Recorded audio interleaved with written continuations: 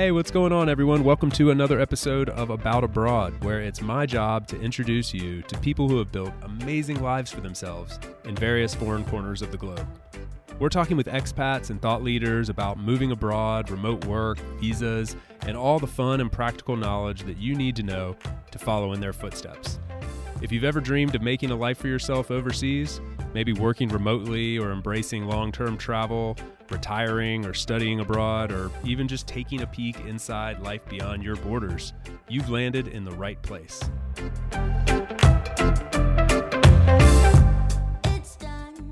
My guest today is my new friend Serena, who joins me from Italy, but she has used a variety of methods to travel around the world significantly in a lot of different countries. So this conversation takes us from Sweden to London to China and Ireland and all the way back around to Italy, where she's doing some really interesting things as the co-founder of Kino Italy, bringing remote workers to some very authentic destinations, sort of off the beaten path, for month-long experiences with a group of like-minded people, giving them really authentic Italian experiences with the locals and tapping into all of the natural beauty and culture and tradition that they have there. So I wanted to dive into what they're doing with Kino. I also wanted to just discuss some of the different areas around Italy for those of you that are considering traveling there or going to spend some significant time there. This was a lot of fun. Serena is doing some really incredible things with Kino, and also just a great person to talk to about travel and everything that they have going on in one of my favorite countries in the world. So this was a blast for me. I hope you all enjoy it as well. Please help me in welcoming Serena to About Abroad.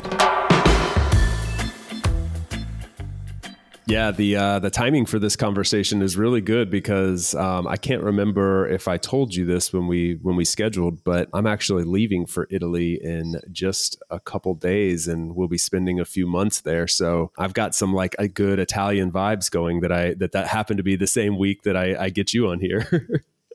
I think you're full on with Italian vibes lately because you've also been to Italy, I think, with your team retreat. Yeah. So more about that. That's true. Yeah. It's been a full on Italian summer, a Mediterranean summer for me, I guess. Like, spent most of it here in Greece and now, working my way back to Italy. And yeah, the team retreat in Tuscany was awesome. That was like one of the best experiences I've had in a really long time. You Italians are very hospitable. Yeah, that's one of our, perks. Yeah. Top-notch hospitality. That's true. You are currently in Italy, but I mean, if I understand your story correctly, you've spent a lot of time living in other parts of the world too. Is that right? Yes. So right now I'm at my parents' place. So that's my hometown. I'm from a town called Desio, which is, I think, the closest city you might know is Monza. If you are a Formula One fan, I don't know if you know the place, but you're not. Maybe someone knows. But it's north of Milan, like 20 minutes from Milan, and 30 minutes from Como Lake. So that's where I'm from originally, but I've been living abroad for many years, so I don't live here. I just pass by frequently. Not a bad place to circle back to. That region there between like Switzerland and north of Milan is insanely beautiful. I mean, I know people know of Lake Como, and maybe some of the towns on and around Lake Como, but like if you ever just get to like drive around there or spend some time in that area, I mean, it's truly one of the most beautiful places in the world. Like where you have like palm trees lining these beautiful lakes that are surrounded by like alpine peaks and all these really beautiful little villages like are tucked in around there. I mean, it really is like a little paradise. Yeah, it is beautiful. I mean, Como Lake or Lago di Como is very famous. And of course, the towns on the lakes are very crowded with tourists. So probably as a local, let's say I'm not too keen on, mingle too much with that crowd. But last Friday, I went with some friends for a happy hour. They're from there. So we went for this aperitivo. And we were driving by the lake to reach the destination, a place called Cernobbio, which is a beautiful place. And I was like, okay, of course it is so popular. It is just so beautiful. Like, it is truly beautiful. Yes. Yeah. Yeah. Sometimes when you grow up in an area, I think especially like when you're in one of these areas where there's just a lot of tourism, the tourism's there for a reason. It's like it's an amazing place and people come to see that. But I think you can like take it for granted, and also it can sometimes be tainted a little bit by the over tourism. I think honestly, like, do you feel like that's getting a bit worse in Europe in general? I mean, I know this summer was like really heavy for tourism, like setting record numbers. But like in general, do locals in Italy feel this is something that's happening like on a mass scale? Well, I think in Italy it's always been the case with bigger cities. And then maybe during the pandemic, we kind of forgot a bit how that looked like, but then it picked up quite rapidly when everything opened up. And of course, tourism is still like a very important for the economy and a lot of people working behind it, but it can become intense. I don't know, like I haven't been in Italy in touristic places that much. I tend to go when it's not like high season and so on, but it feels a bit intense. And actually, during my trip to Como, we wanted to go to a local. We call it bar. It's like this place where you can have cocktails, and the local one was so crowded with locals that we were forced to go to the tourist places. But we had the lake view, so, but it was fun. And there's beauty also in it. Like otherwise, everything would feel probably a bit boring and nothing happening in certain places. So, like I think tourists are still a you know um, exciting part of certain destinations. I think the problem is when it's just too much. And I've heard this, for example, from friend who's Albanian, and she's been living in my town for a very long time. And she was telling about Albania, and it kind of exploded as a destination this summer. And she was saying, my family, they're just not going at their by the sea houses because it's just too crowded, and there it was quite sudden. So it can become a problem. So I think we need to diversify the destinations we're targeting. Yeah, I mean, we're going to get into what you're doing at Kino because I think that's a very cool aspect of the focus, if I understand correctly, like pulling people into some of these more remote locations, remote pun, no pun intended, but like pulling them into these other locations. Before we get to that, I am very curious because I did like hear a little backstory on you, and am just I'm curious about it because I'm just actually curious, and then also because I think it can be interesting for people listening who are exploring, a bit more about living abroad, traveling, spending significant time in other countries. And it sounds like you've done a good bit of that via a variety of different methods. So, very broadly speaking, like I wonder if you can kind of speak to that, like take us back in time a little bit and tell us about some of those experiences that you've had living in other places, and sort of like the methods that you used to get there. Like one of them, for example, I believe I read or heard somewhere that you were an au pair at one point. So I'm kind of like referring to that whole phase. Yeah. Yes, that was my very first experience abroad. And probably even before I left, I was starting with like playing with my mind. Like, I want to go abroad and I want to explore places that are not my hometown. I've always had that within me as a kid.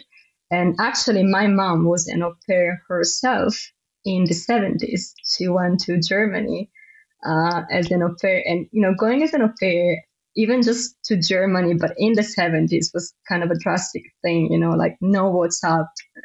She had to write letters. Apparently, my grandpa was crying all the time. He would call her at the phone. So it was a very, very different experience. But so listening to her stories, I was really convinced, okay, once I finish high school, I want to go abroad before starting university. And so I landed on being an au pair in Ireland. So I went to Dublin. I was living just outside Dublin in a place called Lucan. So there are a lot of little towns around Dublin, but it was so easy to commute to the city. And it was still today, I think that's one of the best years of my life. Being an au pair was a way to kind of transition from Italian family life to still kind of family life, but with an Irish family, which was a very unique.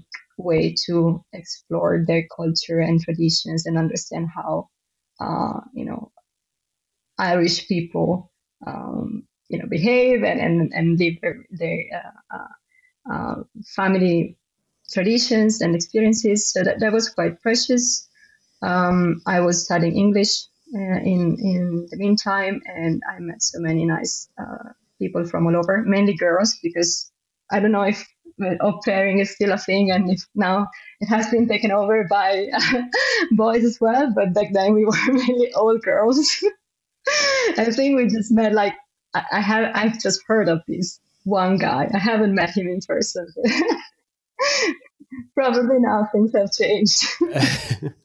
It's cool. It kind of provides you like a little bit of a community though. Like, I mean, I guess like in case somebody's wondering if you haven't heard of this, like it's a fairly normal thing to do, I think, to use an au pair program to go and like basically become like a child care, like a caretaker for a family. And they put you up, like, is this all kind of correct? Like they put you up in a house and they kind of take care of you, but you take care of the kids, and it's for a set period of time, like 6 months or a year or something like that.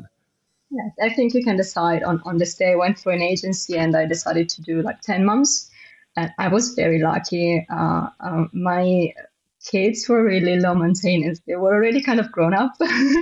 So I just had to make sure they were surviving their games outside and not really having to do that much and just helping a bit with house course. But other than that, I had a lot of time to go out and explore and mingle with my friends. And I actually had a girlfriend au pair next door. So I was very lucky because even when I was at home working, we would just meet for a coffee break and then going back to ironing and cleaning.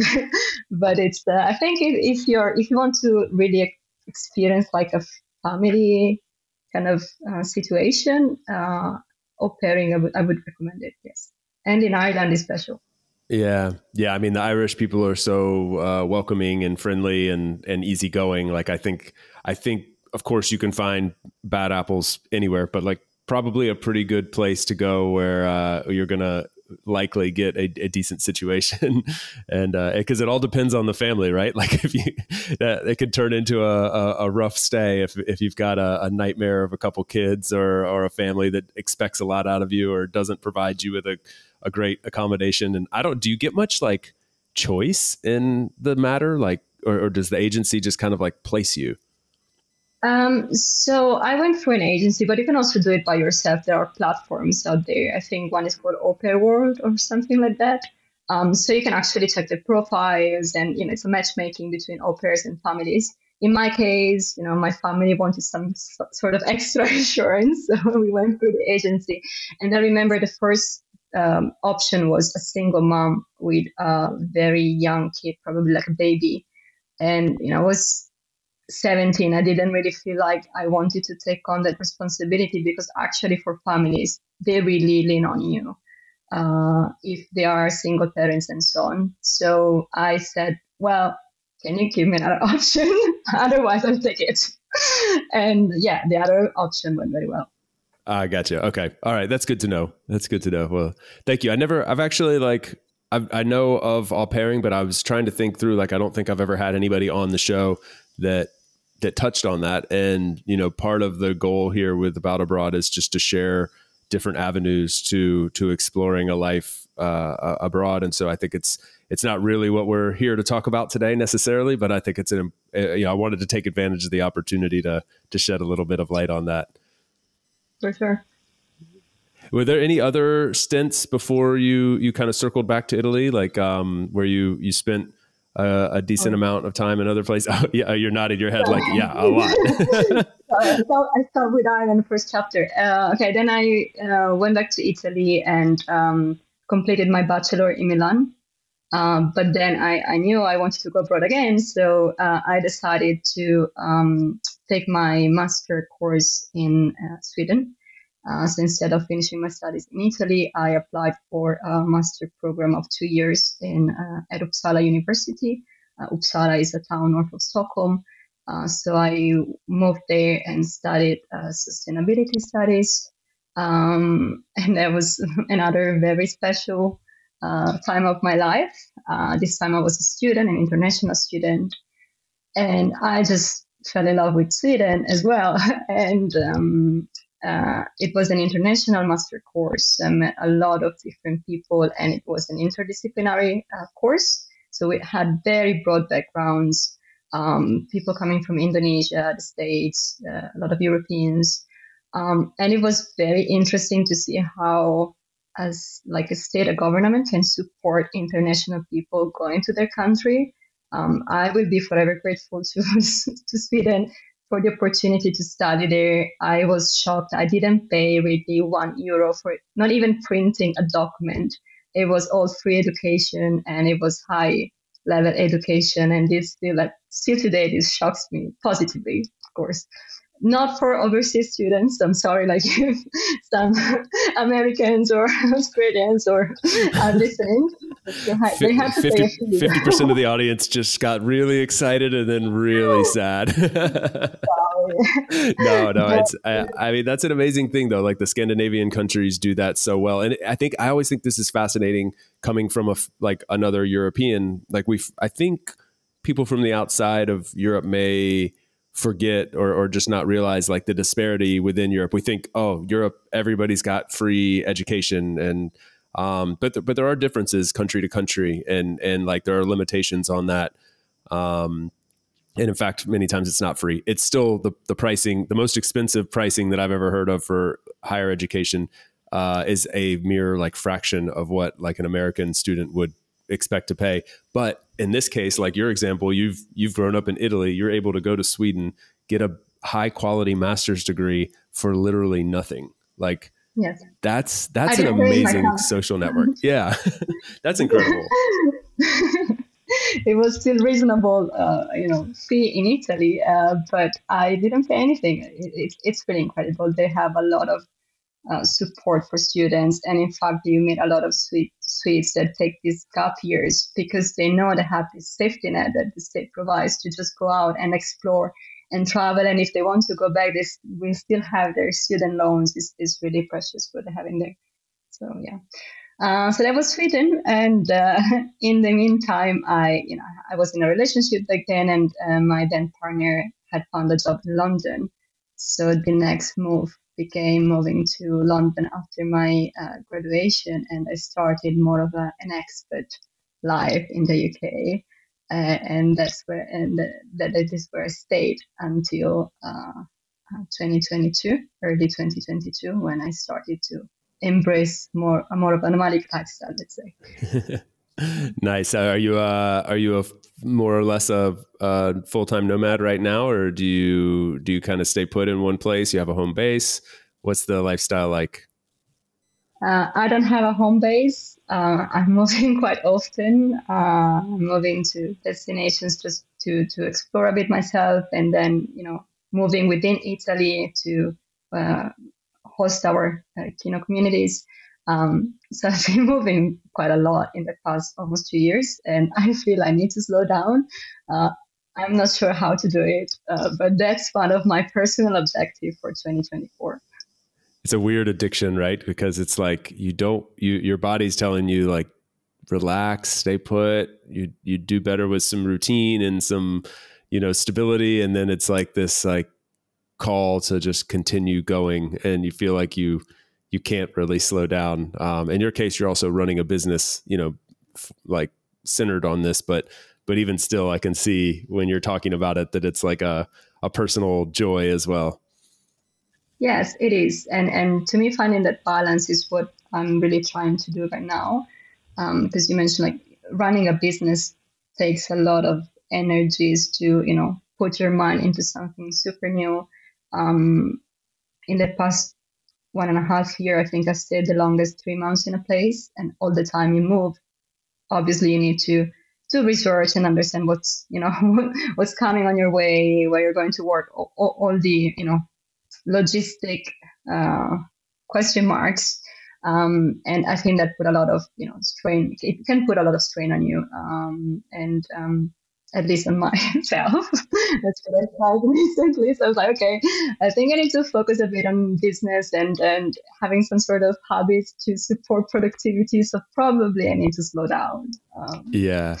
Yeah, I mean, but what you're doing is super cool. I've been following along for a while, and I know some people that have been on your trips, and so I obviously have a little bit of context. And you can, I won't try to do the disservice of explaining it myself. I'll let you do it. But we already kind of referenced this before, that it's what I really love about what you're doing with Kino is that you're pulling people out of these overly touristy spots and getting them into some of the what I would call like the real beauty of a lot of the, in a place like Italy, for example, where you have these destinations that people love going to. Like a lot of people with their first trip abroad, they're going to think of Italy. They're going to be like, oh, I want to go see Rome, or I want to go ride a gondola in Venice, and, you know, go drink wine in Tuscany.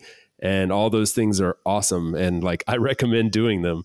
But it's also true that there's like so much beauty and the real authentic culture and tradition to be found in some of these other areas, and you're leveraging remote work to bring people there. So I think that's really cool. I'll let you kind of introduce Kino, and then we can dive in a little bit deeper, because I think people will be interested. Sure.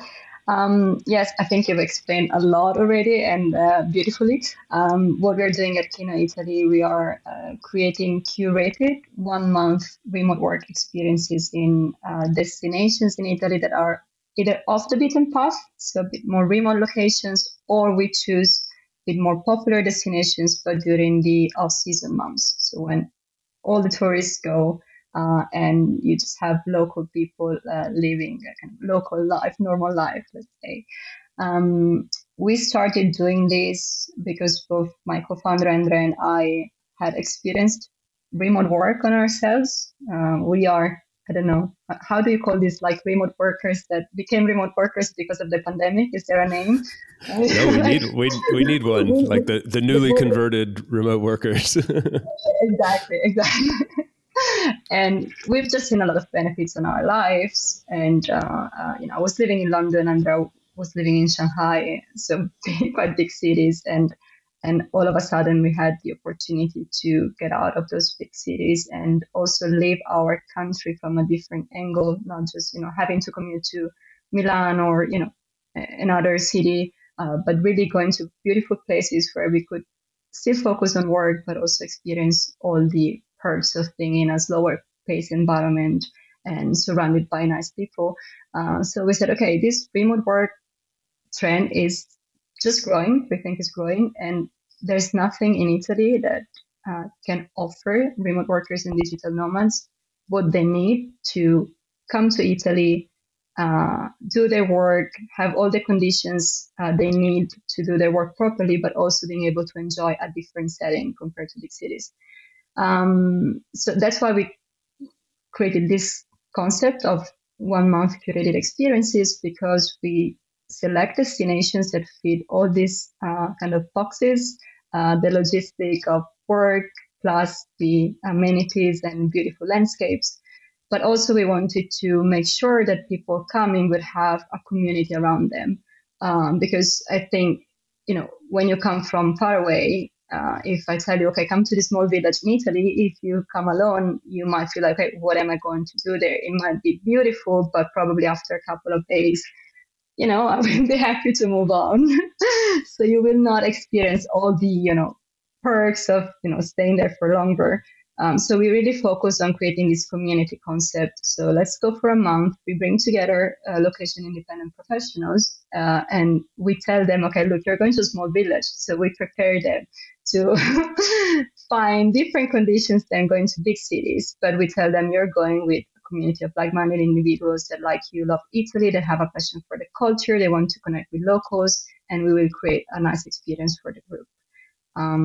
So that's what we're doing. We've been done this for now, like by the time we of our Tuscan experience, we will have run 6, let's say, chapters.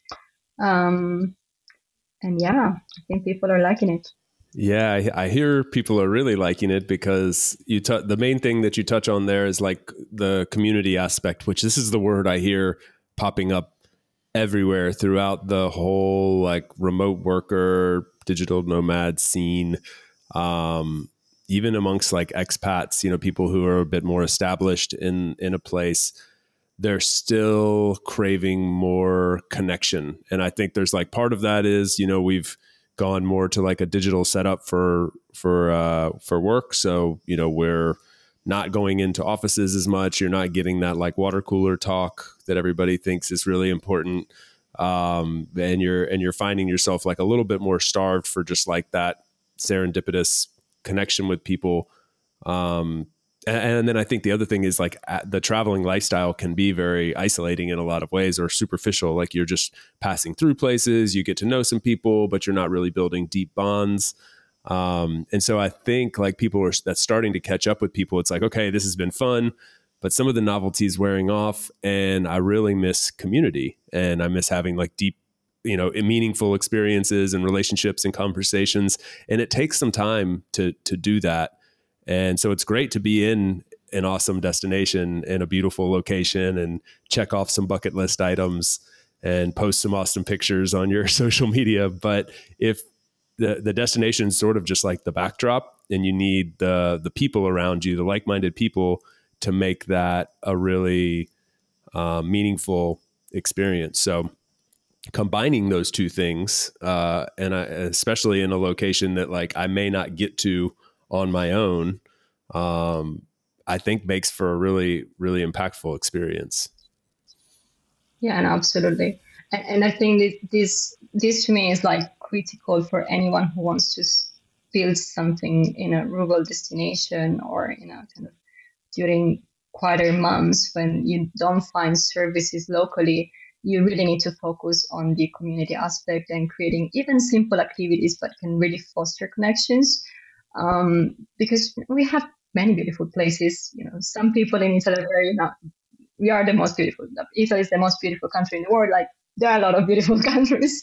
Uh, I think we need to, promote it for the unique things we can offer. But for me, with Italy, with Andrea, we really focus on the group and the community part, because once you're in a small place, if you are with nice people and you're learning from each other, that becomes the purpose of your experience. It's not about the place per se. Otherwise, you can travel to destinations on your own. And what we really also want to focus on is creating these connections with locals and facilitate these connections through simple activities. It can be doing sport together, or going for an aperitivo and having a wine together. So nothing too complicated at first, because you really want to forge those connections. But I really want you to get out of the bubbles that sometimes you see in digital nomad destinations or remote work destinations. That I love the bubbles as well. Sometimes you just want to arrive to a destination and connect with your international community, but I think there is value in also connecting with the local culture and community. We'll be right back to the show after a quick break for a note from our sponsor. This episode is brought to you by my friends over at Lexity. I've lived abroad in various countries, and one common denominator I've found is that dealing with foreign bureaucracy is a nightmare. Trying to navigate visa and immigration waters in another language is not something I'd recommend ever trying on your own, even for the most experienced of us.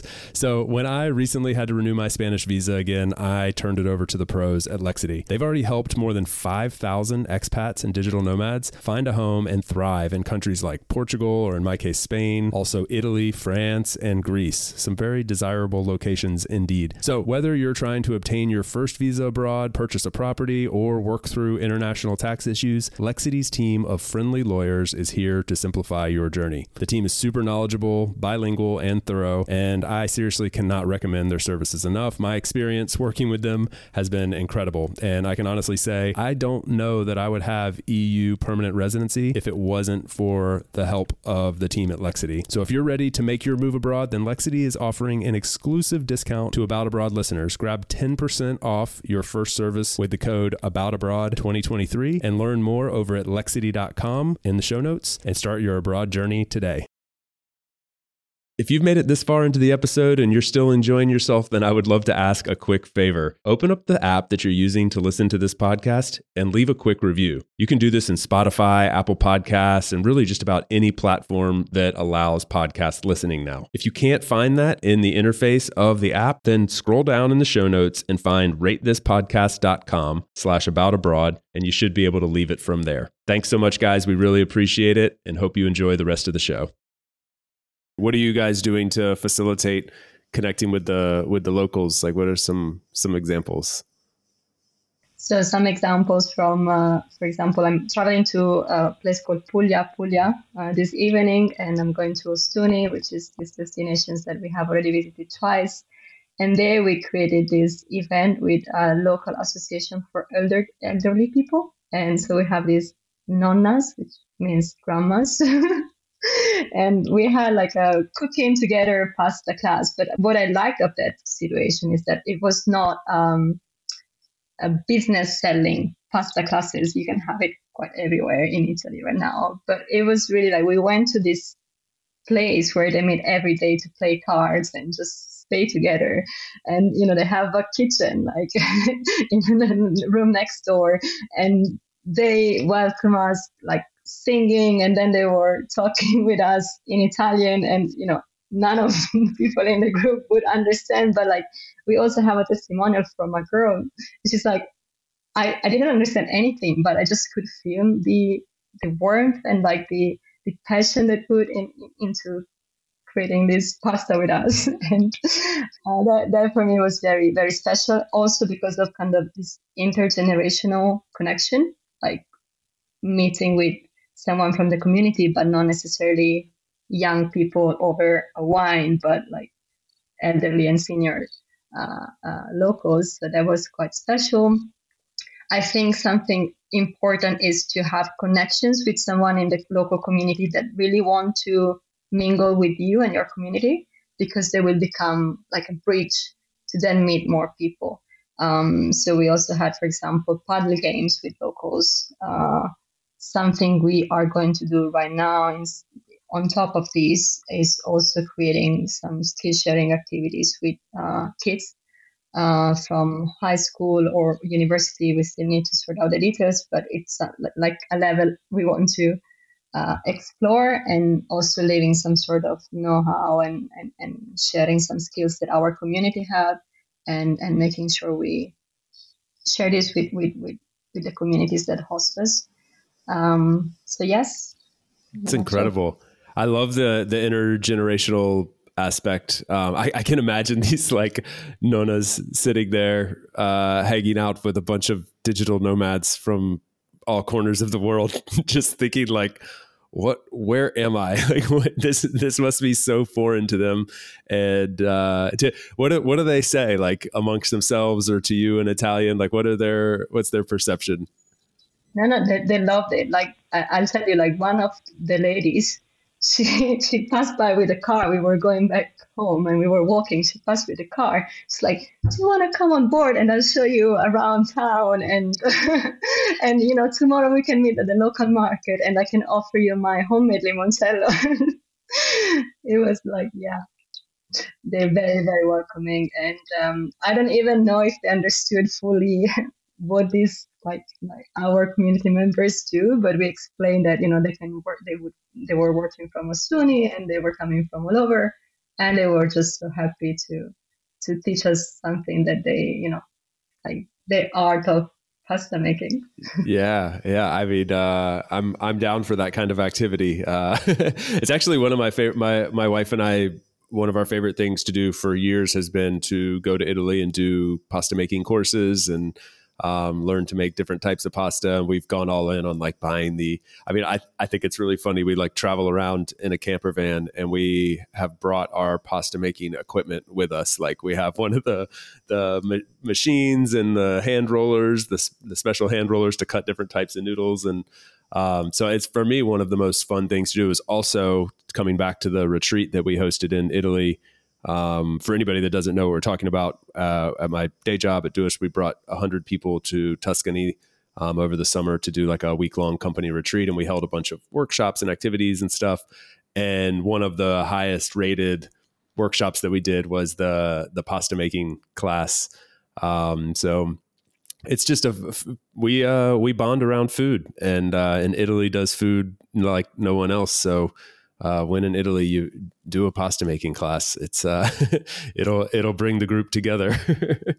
Right. Yeah, no, there's something beautiful about like food and cooking. And apart from pasta making classes, we've also seen within our community, one of the simplest activities to organize, but that make people very happy is simply cooking together. I think it's just the joy of creating something that provides everyone pleasure because we're cooking these delicious dishes and we share it together. And when I explain to my international friends why we are so obsessed with food, I think it's not the food per se, it's all the art that comes with making delicious dishes. I'm not an excellent cook, but I like to eat it. And then the sharing part. That's what is very important in the Italian culture. And yes, that's why we are obsessed. Like in the household, so like when you go to an Italian restaurant, often you can just order your own plate, but they also, at least in the US, we would call it like family style, where you just like share big bowls of salad and pasta and stuff. So you kind of just like order a few things for the table and then you share it. Do you actually do that in the household, or is that like a custom that other countries have taken and Italianized it? You mean at home, if we share? Yeah. Yeah. Like when you're cooking at home, is that a normal, like we call it family style. So it plants in my head that this is what you do at home. But I'm just realizing as we're talking now, like, I don't know if that's actually true. I have no idea. But then you just said sharing was important. So Yes, yes. So we do have this. We have antipasti, which is starters that normally are shared small portions of food that comes before the first course, and then we have a second and a dessert. It's like very long uh, a meal that doesn't happen every day though. That's also what I want to when I on my mission to kill stereotypes about Italians. Like, we don't have pasta every day. Some of us do, but we don't have these huge meals every day. But when you don't go spoil from it for us, Serena. Come on, we want some stereotypes have to live on. We want to think that we can come to Italy and stay as thin as all of you and eat pasta 3 meals a day. And so if you're telling me that's not true, I'm crying a little bit inside. no, you can do it for sure, and you will find people that will be happy to cook for you. But I think we also say that the Mediterranean diet is very healthy, and that doesn't include 3 pasta dishes per day. It's funny. um, I was sharing with you a minute ago my love for pasta, and the funny thing is like I was talking with my brother recently, and he asked, like, oh, what did you? We were celebrating something, and he asked like, oh, what'd you guys do? And I was like, yeah, we had a nice pasta dinner, and he's like, wow, you guys like really love pasta, and it kind of like caught me off guard because I was like, doesn't everyone like is that not your thing? Do I even know you? And he's like, no, he's like, for me, like if that night would be like, I'd go get sushi or something. And I was like blown away. I was like, oh, I thought everybody just did pasta. Okay. All right. I'm learning something today. okay, interesting. So I have a question for you, if I can. Because you also had people going to, Italy for the retreat. How do you cope with the full Italian kind of recipes? Because that's something when we welcome people, like, you know, we love Italian food. We're great with Italian food. We are not so great with kind of variety. Um, Yeah, this was a huge learning lesson for me. Because I took that for granted, bringing, I mean, especially like, in my case, I brought 100 people there to Italy, to Tuscany, right? Like known for gastronomy.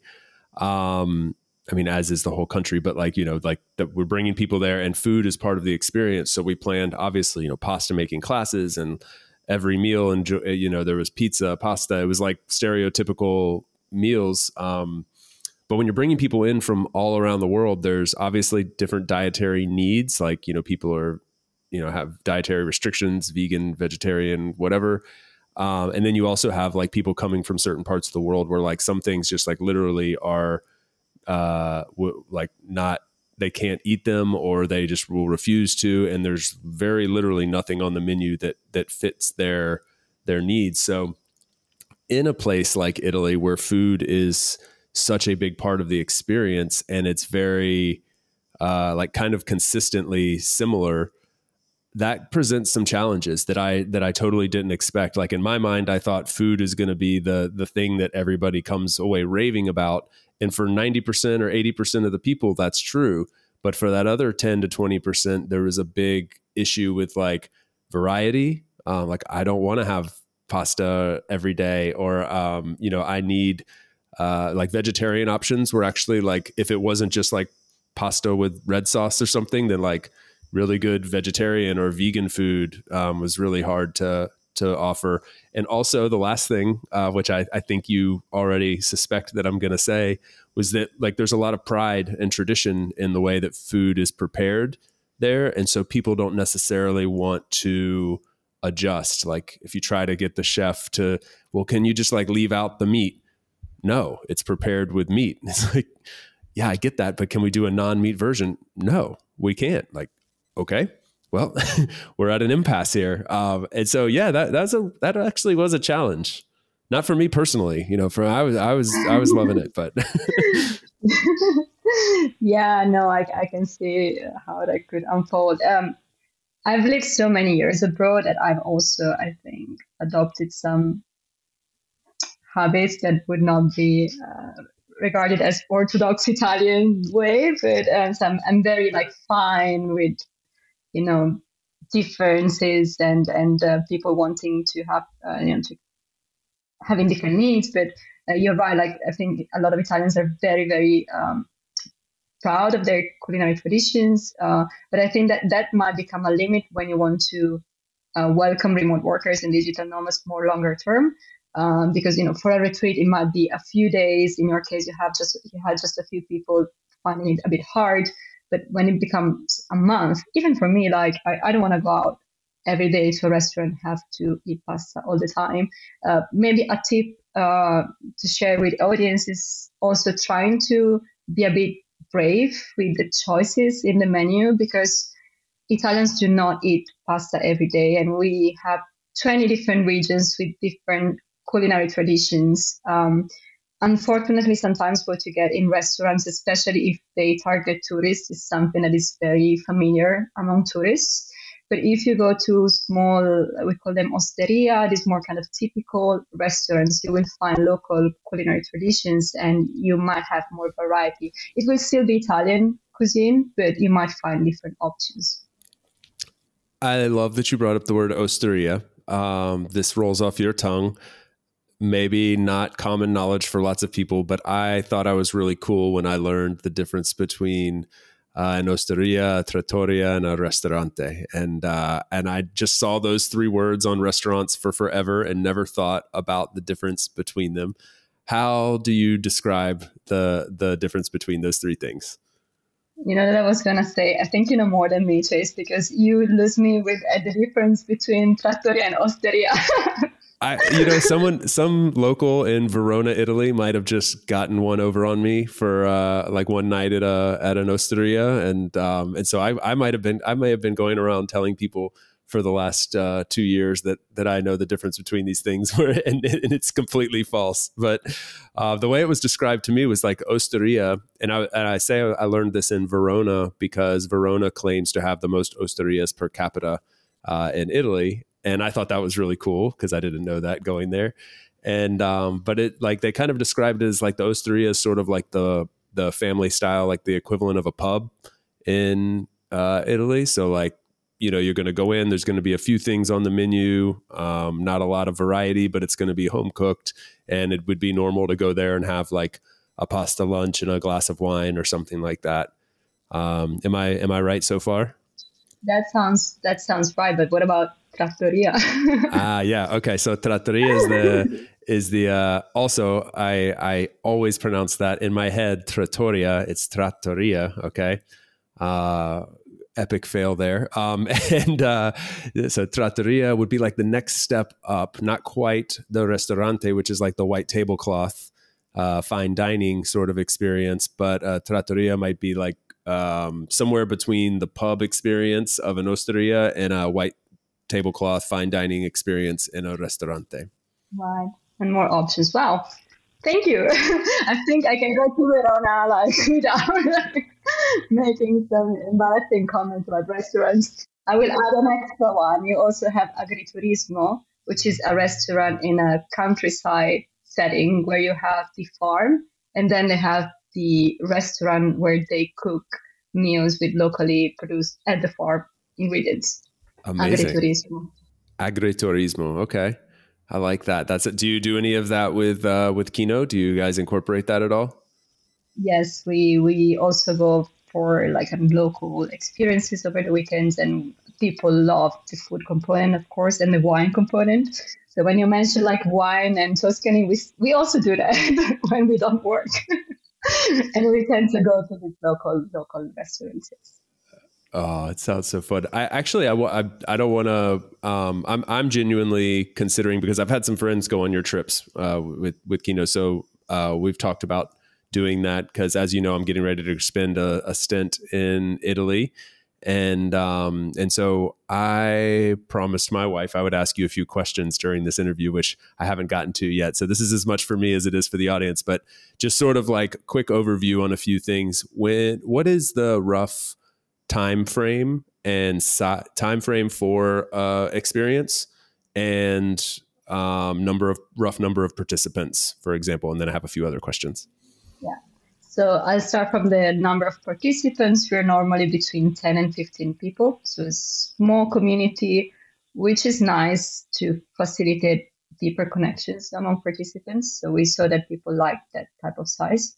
The length is around 4 weeks. And this is something we've been debating with Andrea because from a mission perspective, we want to also create something that is valuable for the destination, and offering something for a week or 2 weeks falls a bit too much for us in the kind of tourist type of experience, while we really want to stay longer and giving the participants the chance to embrace the local lifestyle. So we felt, okay, a month is like good for that. Sometimes we have people asking, can I join you for 2 weeks only? And we're like, oh, shall we say yes or no? But we are trying to build this format, and for now, so it's been 4 weeks. I think those were the two Yeah. questions. Yeah. So about a month and about right now shooting for around 4 weeks and shooting for around 10, 15 or so participants. And then so obviously you bring in everybody to a destination, and my assumption is that it's their responsibility to get to the destination on their own. You facilitate that by helping provide information, but like they get there on their own, correct? Yes, that's correct. We've done a lot of prep to understand how people can go to the destination, but of course people come from too many different places, so we've kind of said, okay, this is like the closest airport, these are the local transports, and we can help you. If you're a group, we can facilitate a shuttle that brings everyone in, and we're trying to also build in these things in Notion, so we are building a sort of library that we can use over time and people can contribute to it. But yes. Nice. Cool. And then when they get there, what is like a normal day and or week look like? Starting with maybe a bit more broad with the week, and then sort of narrowing it down to like, day by day. And I'm thinking in terms of like, where are people working? Are they keeping up like a normal life, or is it more of like a holiday? Just trying to get a feel for that. Yeah, so it's not a holiday, and we want to make this straight when people apply, and we always have conversations with people that apply for our program, and we want to make sure they have a job. If they don't have a job, but they reach out, like, what are you doing? Are you looking for a job? That could be that can take like a full workday amount of hours. So we can make exceptions, but overall we are all working during the week. And then it depends on people, like if they work with US hours or European hours, but during the day we do work. And in the weekends, we focus more on exploring the surroundings and doing activities with locals. During the week, the focus is work, but we also facilitate activities within the group. And this will be simple activities like let's cook together and have a home dinner, or let's connect for a skill sharing session. Like in the past, we had someone giving an SEO workshop to the other participants, or we did some creative writing sessions. So this is the type of activities we would do during the week.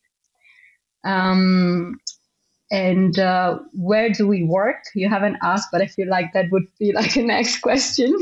So we all stay in local apartments. So you might want your own apartment, or you might share with other participants. Those apartments, we've selected them because they had good internet connection, so you can work from home. In terms of the co-working space, we provide one. Because we go to small places, there's not an official WeWork style co-working. So we have to be creative. In the places we go, we work with local partners and the local government to identify a suitable place that can be set up as a co-working and that can have stable connection. So that's what we do. It's usually an open space, and people can come during kind of work time hours.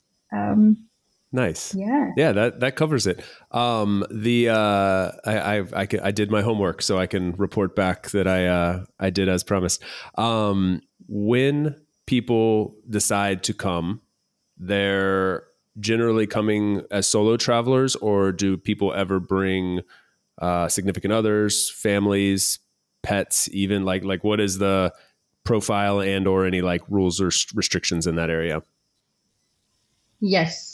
So we've had couples in the past. We're going to have a pet. Now there's a participant coming with her little dog, Tiny, so an extra community member. We haven't had families yet. We got contacted by families, but we didn't feel like we were ready to host families because we were targeting a more kind of generic solo traveler slash couples without kids. So I think when you host families, you really need to create something that can deliver certain type of services. So far we haven't done that, but who knows in the future. In terms of kind of profile of participants, age-wise, we don't want to put a restriction on age. On average, I would say it's people within in their 30s. But we had younger travel remote workers and digital nomads. We had also more senior people joining, and that's something that participants like because they say, "I would not engage with this person in my normal life, but here I have chance to share something with them, and I can learn from them." And I think, and it's vice versa the case. So, age-wise, no restrictions. Also, we don't have a specific focus in terms of, you might have these yoga retreats or mindfulness or entrepreneurship. We want to leave it quite broad because we like to bring in diversity and see what happens within the group, but still facilitating the activities and connections. So Cool. That sounds like a wonderful experience. I like that too, because if I really want like a yoga retreat, I'll just sign up for a yoga retreat. If I really want to go do like a mastermind kind of thing, like I'll go do that. So it's nice to, I think the really nice thing that jumps out to me, the appealing part, and the reason I wanted to talk to you about what you're doing here is like, getting off the beaten path. I'm finding more and more as I like have traveled more, I'm really just seeking those.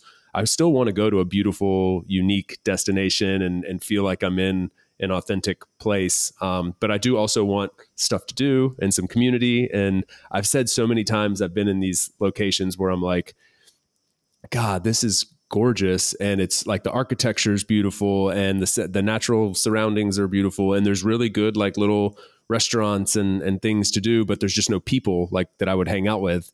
And if we just had a small group of us here, like this could be an amazing place to spend some time. So I love that, you guys are solving this and filling that void, which seems like a lot of fun. How has the experience been for you? Like starting this, running it, I imagine you've learned a lot. It's also like coming back to your home country. And so you're getting like even more, intimate with your own country in a way, like getting to know different corners of it and the people there and stuff. Like just because you're Italian, you're from the north and the south are very different. Like what have you learned from this and like, what's the experience been like? Yeah, I've learned a lot, and I'm still learning a lot. And with Andrea, we're still figuring out a lot of things. Andrea is from Tuscany, and I'm from Milan. Also, between us, there are some sort of differences in the way we communicate. It's just so fascinating to see all these varieties, even within people. But it's been very enriching as a journey, and we love to see also the reaction of local partners who see the potential also for their hometown to, you know, become something slightly different than, the usual. Okay, there are tourists coming in July and August. It gets very busy, and then it gets boring, and then I have to leave. And we haven't touched upon all of that side of things, but that's also what's on our mind. We want to bring people that love Italy to experience these places, but then there's all this element of bringing opportunities for the destinations, and in the long run, maybe people don't feel like they have to leave their hometown, because, like you said, there's nothing happening, and they want to find a cool job somewhere else. If they want to stay, they might have the chance to do it, get a remote job, and then having cool people around. Of course, it takes time to build, but yes, there are so many differences, and both Andrea and I are quite doers. So we said, okay, let's start with this sort of kind of startup profile. Let's not build an association and start trying to convince local governments. Like, we knew it would have been hard. Like, I've spoken with Gonzalo Hall a few times, and he said that originally tried to build something in Italy. It was just like, it was just too complicated. So I think we have the commitment because we're Italian, so we are more persistent. He went off to build something beautiful in Madeira. So now we're trying to, build something ourselves. But yeah, it's been a learning experience, but it's also been very hard. I think you really need to recognize that you will not set up something in one day. You really need to put time and try to understand the local habits. What's the situation in that place? Who do I have to talk to? Do I have to speak to the mayor, or am I better off speaking with a local business partner who can speed things up? We are learning, and in each context, as you said, it's different. So we need to adapt to all of these different scenarios. But it's also exciting. I wonder sometimes for people, I've spent a lot of time now in Southern Europe and in Spain and to a degree, just more like traveling in Italy now the last few months in Greece. And there's a way of life that's really addicting in a lot of ways. It's like a familiar slow down and just enjoy life. And that's amazing. I wonder for you, I say it's amazing, but everything comes with pros and cons, right? So there's like trade-offs. You just alluded to like bureaucracy and things moving a little bit slower. And these are also stereotypes that are often true. And I've experienced this as well. You spent a lot of time in country. I mean, you mentioned you lived in Shanghai, you lived in London, you lived in Sweden, Dublin, like sort of the other end of the spectrum in that regard in a lot of ways. Is there anything that's like been challenging for you returning to Italy, and would maybe be in that regard or something like, I think it's important to sometimes, it's really easy to get on a high of like all the awesome things about a particular place. But a lot of people listening to this show are listening because they're considering spending significant time in a place or actually moving to that country, and they want to get a feel for it. And I think sometimes we need to make sure we like flag if there's anything that you find a bit challenging. And so you have the perspective of having grown up there, gone away, and then come back and starting a business. So I just wonder, like, I feel like I'd be remiss not to ask that question. No, for sure. And yeah, it's a very, important question to address. For me, yes, I've come from Italy. I was not coming from a small town. Like, my town is not a huge city, but still like around 40,000 people, which is very different from a little village or borgo, as it's called in Italian, with like 2,000 people or less. And then going to big cities and returning to, I wouldn't say I've returned because I haven't decided to live in these small towns for long term. So this is also a difference that I think the audience has to bear in mind. Are you considering joining a program like Kino Italy, and you go to this place for a month, 2 months, 3 months, because you want to disconnect from New York City and recharge and, focus on some personal things or work, and then go back to where you're coming from or another big cities, maybe in Italy, or do you want to make the permanent move? If it's the latter, then we maybe need to have another episode change where I talk about like the downsides. But of course, but what I would really love to build with Andrea with Kino Italy is like having some hubs where you have these smaller places and you have more interesting people coming on a more regular basis, like what's happening with Ponta do Sol in Madeira or Bansko in Bulgaria. So you still have the supporting community. You might be able to stay there 3 months without having feeling those downsides, but then being able to, be quite, temporary in that situation and then going back and come back again. Some people might be interested in the permanent move, but I think it's very challenging, especially in very remote locations. Where do you think that could work? Do you have a region in mind? So with Andrea, we decided to focus on Puglia and Tuscany. So Tuscany, I think everyone knows Tuscany, but it's more kind of the center part of Italy. And then Puglia is the kind of, if you think about Italy as a boot, it looks a bit like a boot. It's the hill part. And we've been focusing on this region, and it's where I'm going tonight because it's really thriving as an ecosystem right now. Like the local government is putting a lot of effort into bringing back Apulian people that have studied and worked abroad to build their companies there. So there's this thriving ecosystem that is happening in there. It's been put on the map internationally also, and you have international tourists going there. So you have services, you have bit more popular destinations along the coast, but there are very interesting towns in rural areas. And if we can build an ecosystem in there, the interesting thing is that we saw that and we started building a project there. And just a few weeks ago, the local government announced this big strategy that is called Mare a Sinistra, which means the sea on the left. And it's a strategy to attract talents either back or to Puglia. Why? I have to tell you why sea on the left. It's because if you leave Apulia to emigrate and go abroad, you have the sea on the right. But this strategy is meant to bring people back. So when you go back, you will have it on the left. And I'm so excited about this because it really provides the kind of base to build a thriving ecosystem in the region where you know that the local government is investing in this, and you will have businesses investing in this, and it's good for our mission. So, yeah. I love it. And Tuscany, everyone loves Tuscany. So. Everyone loves Tuscany. But I think Puglia is a wonderful location because, I mean, I would rate it as that, like, it's right there on the verge of like still being a little bit off the radar for some people, but on the radar for many as well. Like it's just right there on the cusp of teetering in the other direction.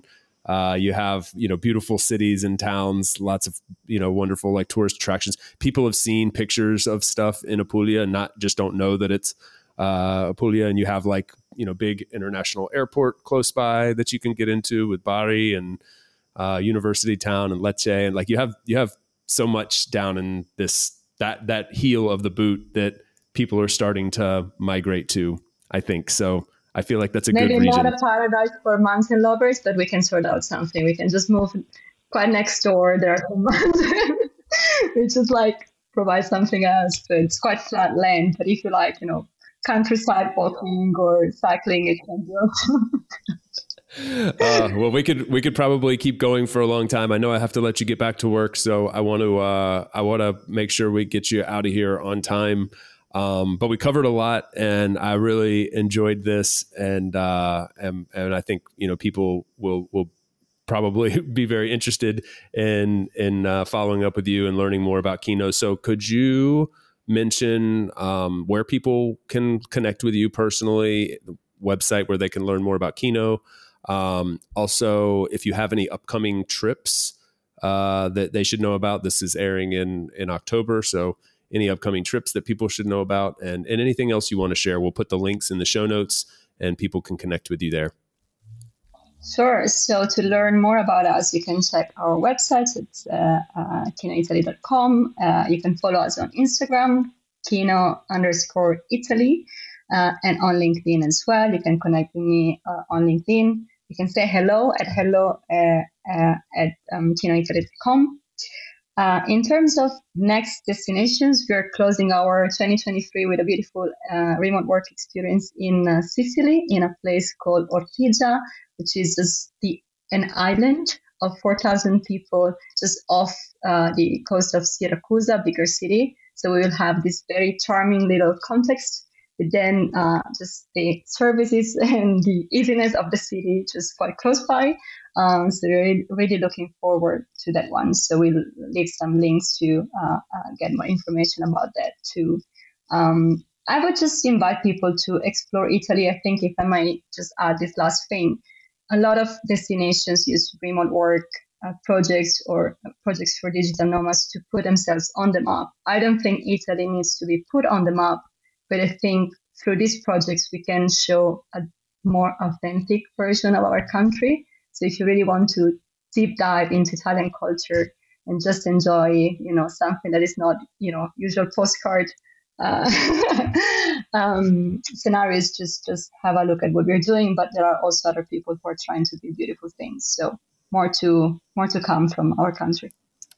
Great way to wrap it up. Well, grazie mille. And I look forward to hopefully joining you. I hope About Abroad listeners will as well. And really enjoyed this. I look forward to seeing you again soon. Thank you, Serena. Likewise. Grazie, Chase. Ciao, ciao. Thanks for tuning in today from wherever you are in the world. Once again, I'm Chase, and this has been another episode of About Abroad. For those of you wondering how you can best support the show, I have made it super simple for you. Just go over to the show notes of the episode that you just finished listening to and click on one of the two following links. aboutabroad.com/newsletter to get our monthly newsletter, no spam, guaranteed, or ratethispodcast.com/aboutabroad, where you can quickly and easily leave a review for the show. It's not just important to me, it also helps more wanderers just like you find us. Finally, don't forget to subscribe on your podcast platform of choice, and we will see you again next week. Thanks again. Hasta luego, amigos.